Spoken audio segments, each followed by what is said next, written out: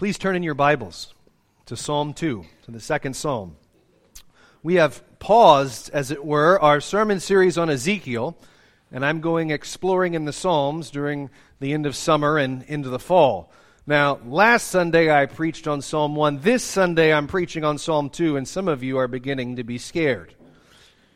Because you know that the way I usually work is to proceed through an entire book. No, I will not be preaching through all 150 Psalms solid. Yet. Quitter. But I am starting with Psalm 1 and 2 together for a reason. So Psalm 1, if you remember, last week, two paths before us, the way of fools and sinners and mockers, and the way of those who walk in the commands of God like trees planted by the water and so on. The person who walks in God's words, loving and delighting in God's law, is blessed. Blessed is the word that keeps defining this man, such that it's fine to call Psalm 1 Psalm of the Blessed Man. Psalm 2 is about the promise of a messianic king and a kingdom that would conquer all the other kingdoms and defeat all rebellion and opposition against it. All who take refuge in this king, at the end of Psalm 2, verse 12, will be blessed. Well, that sounds familiar. Yeah, blessed was in Psalm 1. Psalm 2 closes with, blessed are all who take refuge in this messianic king. So the Psalms are meant to be the prayer book of the church, and in large measure the song book of the church for God's people, as they do two things. You know what those two things are? Walk in His ways, Psalm 1, and wait on the promises of the messianic king, Psalm 2. And every other psalm connects back to one of those, and sometimes both of them. But the rest of the Psalter, the rest of the book of Psalms, is about walking in the ways of God, Psalm 1, or expecting the promises of the Messianic King, Psalm 2. So every psalm is concerned with one of those two things or both. So that's why we're starting a series on the Psalms that will go through kind of popcorn, picking different ones, with Psalm 1 and 2. It's the foundation for the whole thing. So my first point to you this morning is to consider the context of Psalm 2. But before we get there, why don't we read it? Yeah? So Psalm 2, starting in verse 1. Why do the nations rage, and the peoples plot in vain? The kings of the earth set themselves, and the rulers take counsel together against Yahweh, against the Lord, and against His anointed, saying, let us burst their bonds apart, and cast their cords away from us. He who sits in the heavens laughs. The Lord holds them in derision. Then He will speak to them in His wrath and terrify them in His fury, saying, as for me, so this is the Lord speaking, as for me, I have set my king on Zion, my holy hill. I will tell of the decree. Yahweh said to me, so this is now the psalmist talking, I will tell of the decree. Yahweh said to me, you are my son, today I have begotten you. Ask of me, and I will make the nations your heritage, the ends of the earth your possession. You shall break them with a rod of iron, dash them in pieces like a potter's vessel. Now therefore, O kings, be wise, be warned, O rulers of the earth. Serve Yahweh with fear, rejoice with trembling, kiss the Son, lest He be angry and you perish in the way. Remember Psalm 1, the way. For His wrath is quickly kindled. Blessed are all who take refuge in Him. This is the word of the Lord. And so again we say, thanks be to God. So David writes in Psalm 2, I'll tell you why I think it's David later, because there's no inscription on the psalm itself, whether or not it's from David. But he writes that the sinful fallen world and the rulers of it hate the Lord because the Lord God has the right of rulership. This psalm begins with a question. Why do the nations rage? Or if you have a different translation, your translation might ask, why do the heathen rage? When the Bible uses the word nations, it is usually, not always, but it is usually a term that refers to the whole mass of the unbelieving world. So what are these nations doing in Psalm 2? We'll look at verse 2. Their kings are setting themselves. That is, setting themselves, I think of setting your face in a particular direction and saying, okay, this is what we're going to do. This is where we're going. You have verse 2 for me? I think it'll be up there. Setting themselves, making a firm decision, and they're taking counsel together. Okay, they're talking to each other, planning, scheming, teaming up against whom? Well, verse 2 tells us, thank you, I heard it, the Lord, against Yahweh and against Yahweh's anointed. Okay, in the Old Testament, this language can mean only one thing, against the king. Anointed is a term of kingship. The king was the anointed one. The king was God's selected and anointed representative on earth in Israel. So, why are these nations so mad? Look at verse 3. The nations are mad because they believe themselves to be enslaved. Let us burst their, plural, that's the Lord and His anointed, the Lord and His king. Let us burst their bonds apart, cast away their cords from us. So if you were to ask these nations, is the God of Israel powerful? And is His king ruling? They would say yes, and we hate His guts. His rules and His laws are oppressive and mean and stupid, and we hate them. And we're going to beat Him down. What is God's response to all this? Verse 4. He thinks it's funny. He who sits in the heavens laughs. Notice that God Almighty is not even standing or pacing around nervously, worried about what these nations are going to do, and they hate me. Isn't that like, what am I going to do about that? That really hits my self-image. No, He's sitting comfortably and laughing, saying, get a load of these guys. Why is He laughing? Because the nations are angry. They are in rebellion against their Creator and against His King on earth. And so we read the result, verses 5 and 6. Then He, the Lord, will speak to them in His wrath and terrify them in His fury, saying, as for me, I have set my king on Zion, my holy hill. The reason this is so funny, verse 4, is because this king and his kingdom cannot be torn down. Never mind that. They can't even be threatened because God is the one that's established it. Then in verse 7, there's a shift in the narration, or in who it is that's speaking. We learn that it is God's anointed king who has been narrating this, and then he moves into the first person.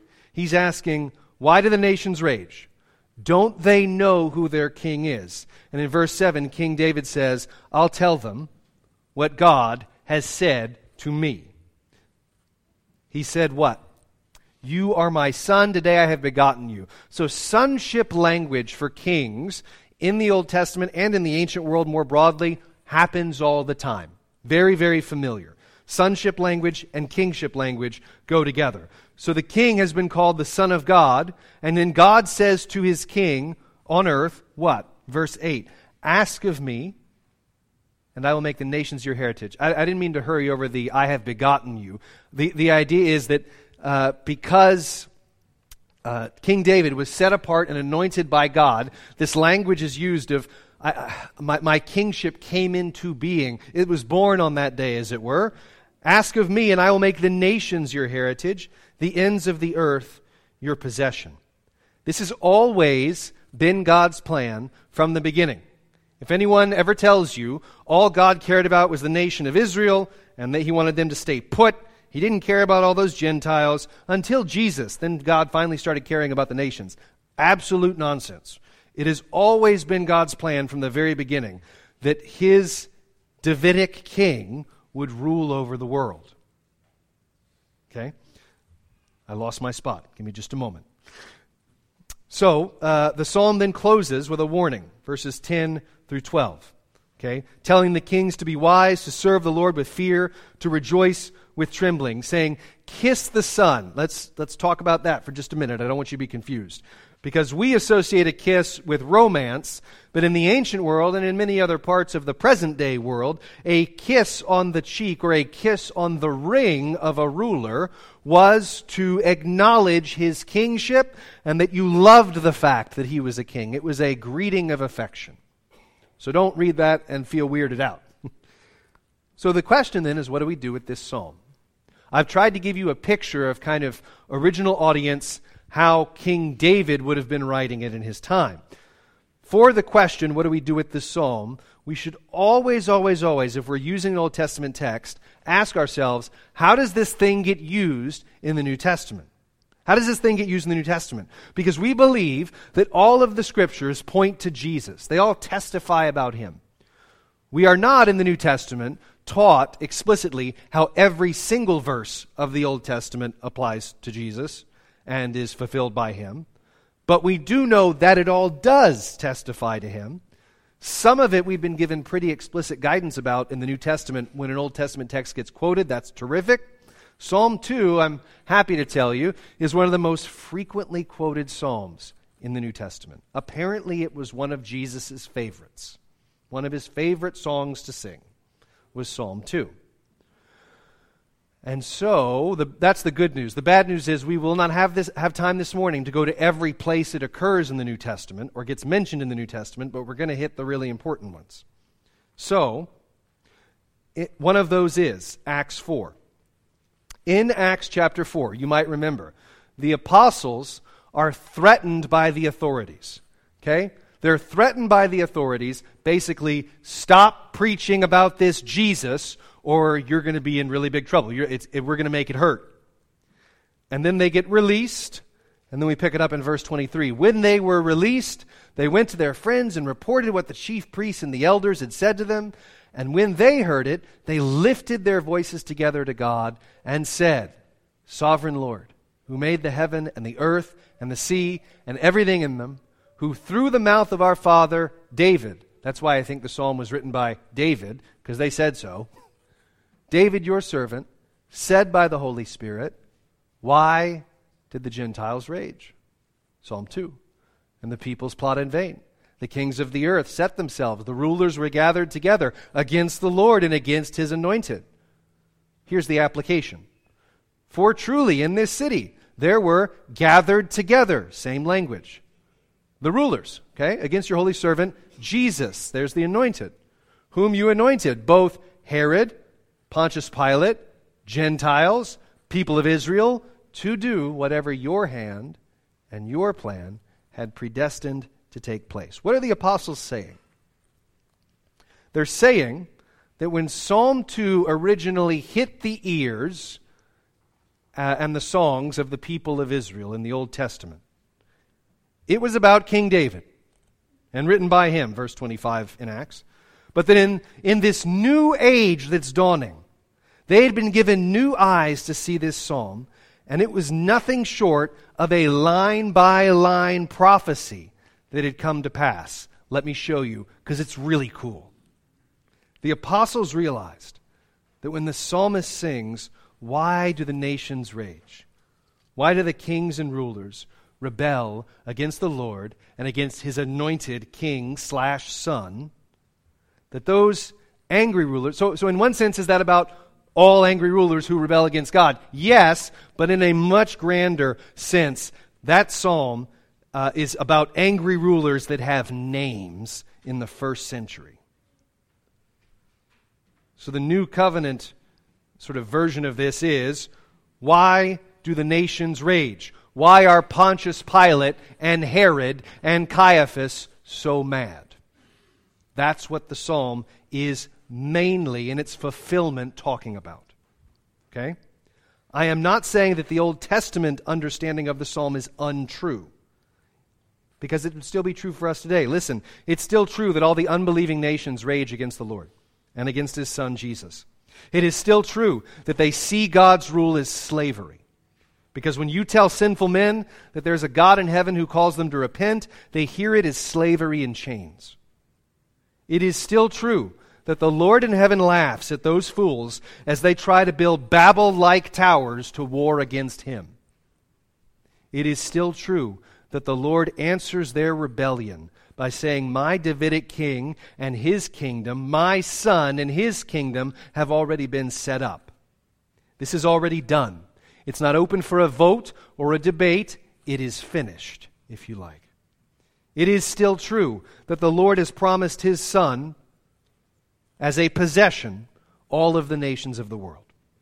And it is still true that all the rulers and powers and judges and kings and presidents and congressmen and mayors are called by the Lord to kiss the Son, that is, to bow the knee before God's Davidic King, Jesus Christ.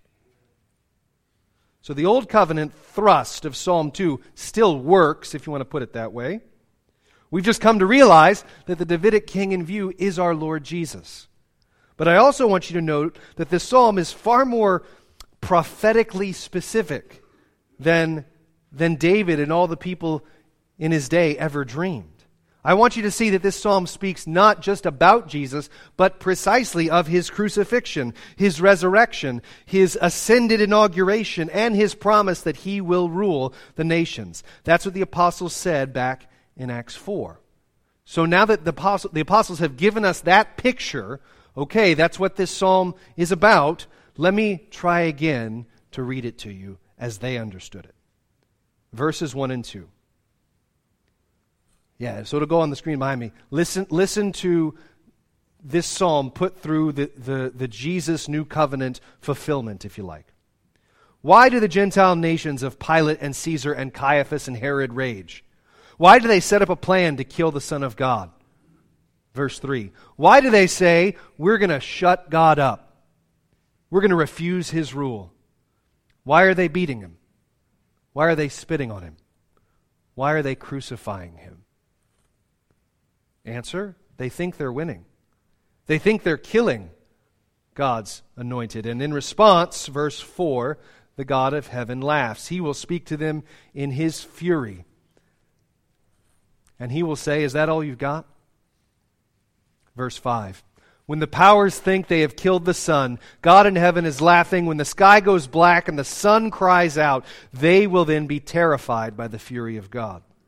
They will be afraid of what they have done. Why? Because, verse 6, God has set his king on Calvary's hill. I thought he was dead. No. Verse 7 and 8. He is alive. He steps out of the tomb and says, the Lord has said to me, you are my son.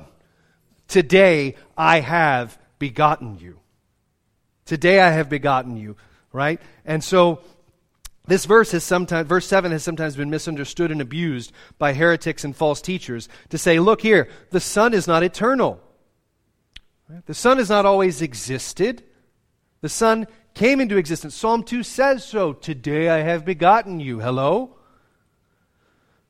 Here, Jesus is not saying, here's Jesus saying that on a certain day he came into existence, so the argument goes. So if Jesus hasn't always existed, the Son has not always been God. To them I say, please read Acts 4. When God says, I have begotten you this day, according to the way the apostles are telling the story. Remember, they start in verse 1, crucifixion, and then when they get around to verses 7 and 8, what are they talking about but resurrection? When God says, I have begotten you this day, he isn't narrating the Christmas story and saying that God the Son came into existence in Mary's womb. He's saying, on this day, you've become the resurrected king, the firstborn of the dead. So what are the disciples doing with Psalm 2 in Acts 4? They are saying, Jesus Christ steps out of the tomb and hears from his Father, this day you are newly begotten, firstborn of the dead, the first resurrected man, securing the promise that one day all of us are going to get up out of our graves to glorify our resurrected King. And Jesus Christ, 40 days later, ascends up into heaven. God the Father seats him at his right hand. For what else do you do with a king who has all authority over heaven and earth? Where else is he going to sit except the throne? And the Father says to the Son, the inaugurated reigning Son, ask, and I will give you the nations. Ask of me, and I will make the nations your heritage, the end of the earth your possession. The blood-bought nations that are yours by right, will you have them? And Jesus says, yes. Do not let this pass you by. Jesus Christ is King of the nations. I did not say he will be king someday. I said he is the king right now. Because God the Father, on the day of his ascension and heavenly inauguration, said, will you have all of these nations? And the Son said, yes, I will. And so he begins to rule over those who rejoice in his gospel and those who declare war on him, verse 9, will be broken. You shall break them with a rod of iron, dash them in pieces. And because of that, verse 10, therefore, with this information, O kings, be warned. Attention, all you kings, all you rulers and judges who have been given a measure of real power and authority on earth. So you, most of all, more than any other men, hate the idea that there could be someone with more authority and power than you. You'd better listen up, because there's a king in heaven. And you can hate him all you want. But when God finishes laughing, you'll meet the wrath of his Son. This is no joke. The rulers of the world are called to serve this God, verse 11. To serve him, to rejoice with trembling, to kiss the Son, verse 12. Worship this resurrected King, lest you fall under his wrath, from which there is no hiding place or refuge, but blessed are all who take refuge in him. Better get more than one, praise God. Come on, y'all, you got to wake up. So what does this mean for all of us? It means we have to be a people who recognize what Psalm 2 has just told us, that Jesus is king. That's what's given to us, okay? So he's been given rule over the nations. Let's go back to verse 8 and 9. Jesus Christ has been given rule over the nations. Ask of me, I'll make the nations your heritage. So what does that mean? What does that mean? Well, I want to take you to another place in the New Testament where we see this language. Revelation chapter 19, verses 15 and 16. From his mouth, speaking of Jesus, comes a sharp sword with which to strike down the nations, and he will rule them with a rod of iron. Okay? Right there, that's Psalm 2 language. Anyone hearing that who knew Psalm 2 would say, okay, apparently we're singing about Psalm 2 now. He will tread the winepress of the fury of the wrath of God. That's the latter part of Psalm 2, the Almighty. On his robe and on his thigh he has a name written, King of Kings and Lord of Lords. He is the anointed King. Now Jesus was crowned king after his ascension, right? We've confessed it before together, seated at the right hand of the Father. Revelation 19, written to first century Jews, is a declaration of the work this king means to begin. That is, he will break rebellious nations with a rod of iron. And he's going to start with Jerusalem, 70 AD, if you know your history. As for the rod of iron, just a quick word on that. Rod of iron, it doesn't always mean painful judgment unless it does. Okay? It doesn't always mean painful judgment unless it does. That's how you should read Psalm 2, verse 9. You shall break them can also be translated, you shall rule them. Right? You shall rule them. You shall break them as in break them as you would a horse. Break them on the way to maturity. Or alternatively, dash them into pieces. Right? So this is a coming blessing or a coming judgment here. The point is that this rule will be a rule that will result in judgment if the rulers and authorities are intent on resisting and hating the king. One more verse in Revelation, chapter 2, verses 26 through 29. We'll start at 26. The one who conquers and who keeps my works until the end. So, by the way, if you don't remember your book of Revelation, we're in chapter 2. It's letters to the churches. So this is written to Christians. The one who conquers and who keeps my works until the end, to him I will give authority over the nations. Wait a minute. He will rule them with a rod of iron, as when earthen pots are broken in pieces. Even as I myself, oh there it is, have received authority from my Father. Well now wait a minute, what does this mean? This is Jesus speaking to Christians, and Jesus says, he who is mine, who walks with me, will rule over the nations. The one who keeps my word will get authority with me. So Christians, we actually participate in this reign of Christ. He doesn't call us a kingdom of, a nation of kings and priests for nothing. Now, we don't rule on our own authority. We don't exercise our own strength. We don't convert by the sword or by the gun or something like that. Rather, we partake, we imitate Jesus' kingly action. We are gathered together in Christ, constituted by the gospel and the preaching of the word, and we're part of overcoming the nations, y'all. God means to authorize you, church, to move forward, not bearing weapons to kill, but bearing the gospel, which kills and then makes alive. Jesus means to do it, and He means to win. He's been conquering since 70 A.D., He started with Jerusalem, and He ain't stopping until He's done. So what can we take from Psalm 2 in terms of application? Yeah, I got time for that. What does Psalm 2 have for us today? I'm going to close with 4 points of application briefly for all of us before we go to the Lord's table together. First, man's attempts to rebel against Jesus or to ignore Jesus, which, by the way, is the same thing. Ignoring God is a form of rebellion. You can do that if you want to, but you will never thwart God's plans.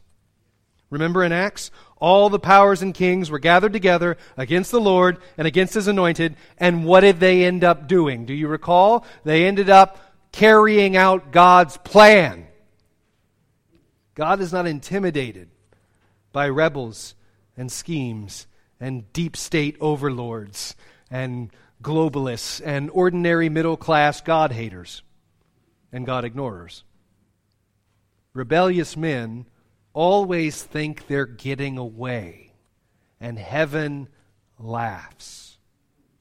Our God laughs at the plans and the schemes and the conspiracies. Because why? Because it's already His, y'all. All these nations already are the property of Jesus Christ. You won't learn that by watching the news. The news will fill you with fear because it's going to look at the rulers of the world and say to us, okay, I don't know if you've noticed, but they're the ones with the guns. They're the ones with the enforcers. They're the ones with the legislators. And Jesus is great and all, but He seems to think a small group of fishermen was going to conquer the Roman Empire. Oh, wait, they did. And they're still winning. So that's the first point. First point of application is that man's attempts to rebel against Jesus or to ignore Jesus never thwart God's plans.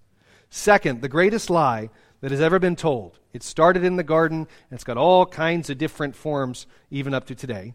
The greatest lie that's ever been told is that God is nothing but a divine slave master, and that real freedom is found in getting out of the chains of His religion and His word and His Christ.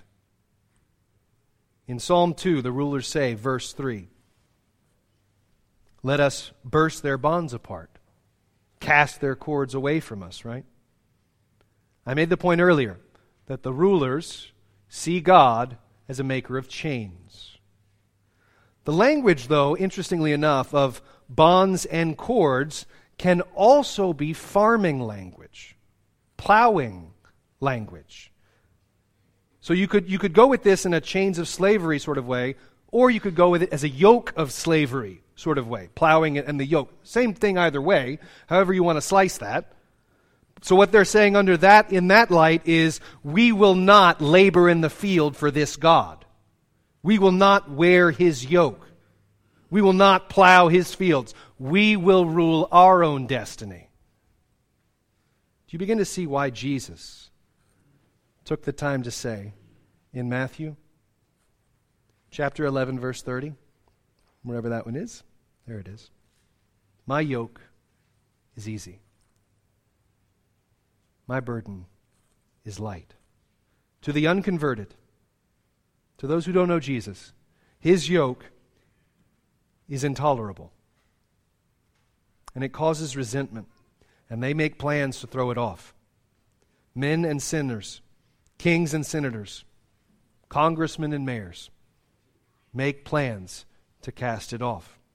But the reality is, if you want slavery, go ahead and take on any other yoke but that of the Lord Jesus.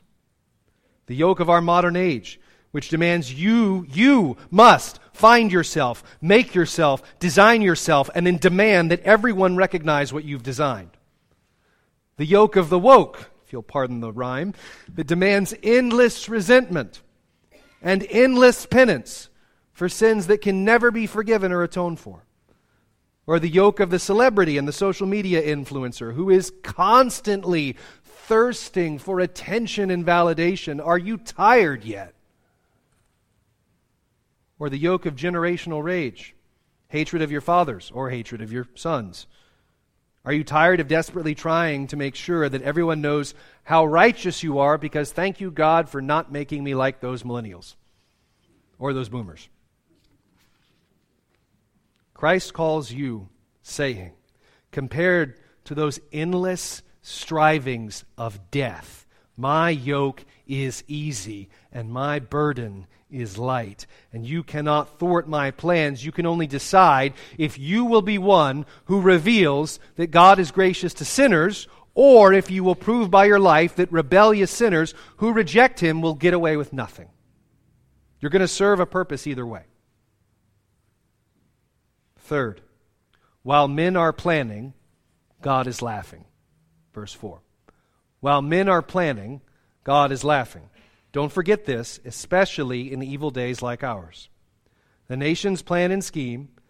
Sinners have all too frequently been in league with the serpent as they seek to silence God, ignore God, mock God, curse God. About 2,000 years ago, they even tried to kill Him. And the Lord of heaven laughs and says, take your best shot. And they did. Acts 4, gathered together, crucified the Lord of glory. God the Father raised Him up and said, you are my Son, and today I have begotten you from the dead. He rose up from the grave. He ascended, and He was given the blood-bought kingdom that He purchased. So do you realize what it is? What the great inheritance is that the Father has given to the Son, verse 8? The great inheritance that the Father has given to the Son in the nations. Dear saints, it's you. It's you. You are the inheritance that Jesus has been given. You and your children who will come after you, and their children and their children. The ones who will echo songs of praise off these walls in 100 years and 1,000 years, until every sinner trying to break the yoke of God is cast down or rescued. Finally, I said, while men are planning evil, God in heaven is laughing. That was number 3. Verse 12, blessed are all who take refuge in Him. So think of the Great Commission for a moment, if you will. Right? Go, and in your going to the nations, right? Baptizing them, teaching them to obey all that I've commanded you. Behold, I'm with you always to the end of the age. The transaction that happens in verse 8, right? Ask of me, and I will give you the nations. We are not waiting for that to happen. It has already happened. All authority has been given to the Son in heaven and on earth. Amen? All authority has been given to the Son. Jesus has told us, all authority has been given to me. I have all authority in heaven and in Alexandria and in Pineville and in Rapides Parish and in the state of Louisiana. So we are not suggesting to people that Jesus might be a good idea or that they should try Jesus for heaven's sake. We go out into the world and we declare, you've been bought. The nations have been purchased. We are not consulting you. This is already done. Kiss the Son, that is, believe and worship Jesus, lest He be angry. This is settled. It's not a question that requires a vote, and let's be honest, right? If we left it up to a vote, the rulers of the world and all of us would vote no. You guys weren't ready for that one. The rulers of the world would vote no if Jesus were left up to a vote. The Father said to the Son, ask of me. You died. You purchased it. Do you want it? And Jesus said, I want all of it, every square inch of it. The reign has been established. The nations who object to the decree are about as much of a threat to it as a man shouting at the sun in the sky for being too hot. Pretty sure the sun just keeps on shining, don't it? The sun isn't bothered. And if you resist God, He will still use you, like He used Pilate or Herod. So take refuge in the Son, because blessed are all who take refuge in him. He's king over the nations. Well, I don't really see that today. It doesn't really look like he's king. Fine and fair enough. Fine and fair enough. It doesn't look like he's particularly victorious. How did things look on Good Friday? Maybe like not particularly victorious? You see the same ruin at the cross. We don't see the victory of God when there are wicked schemes around us, and when violence threatens us, and when recession gets really bad and food prices go up, and when people are taken from us too soon. We don't see the rule of God in those moments. If you were at the foot of the cross, though, would you have seen the victory? Probably not. It doesn't matter what you see. Do you see? It doesn't matter what you see.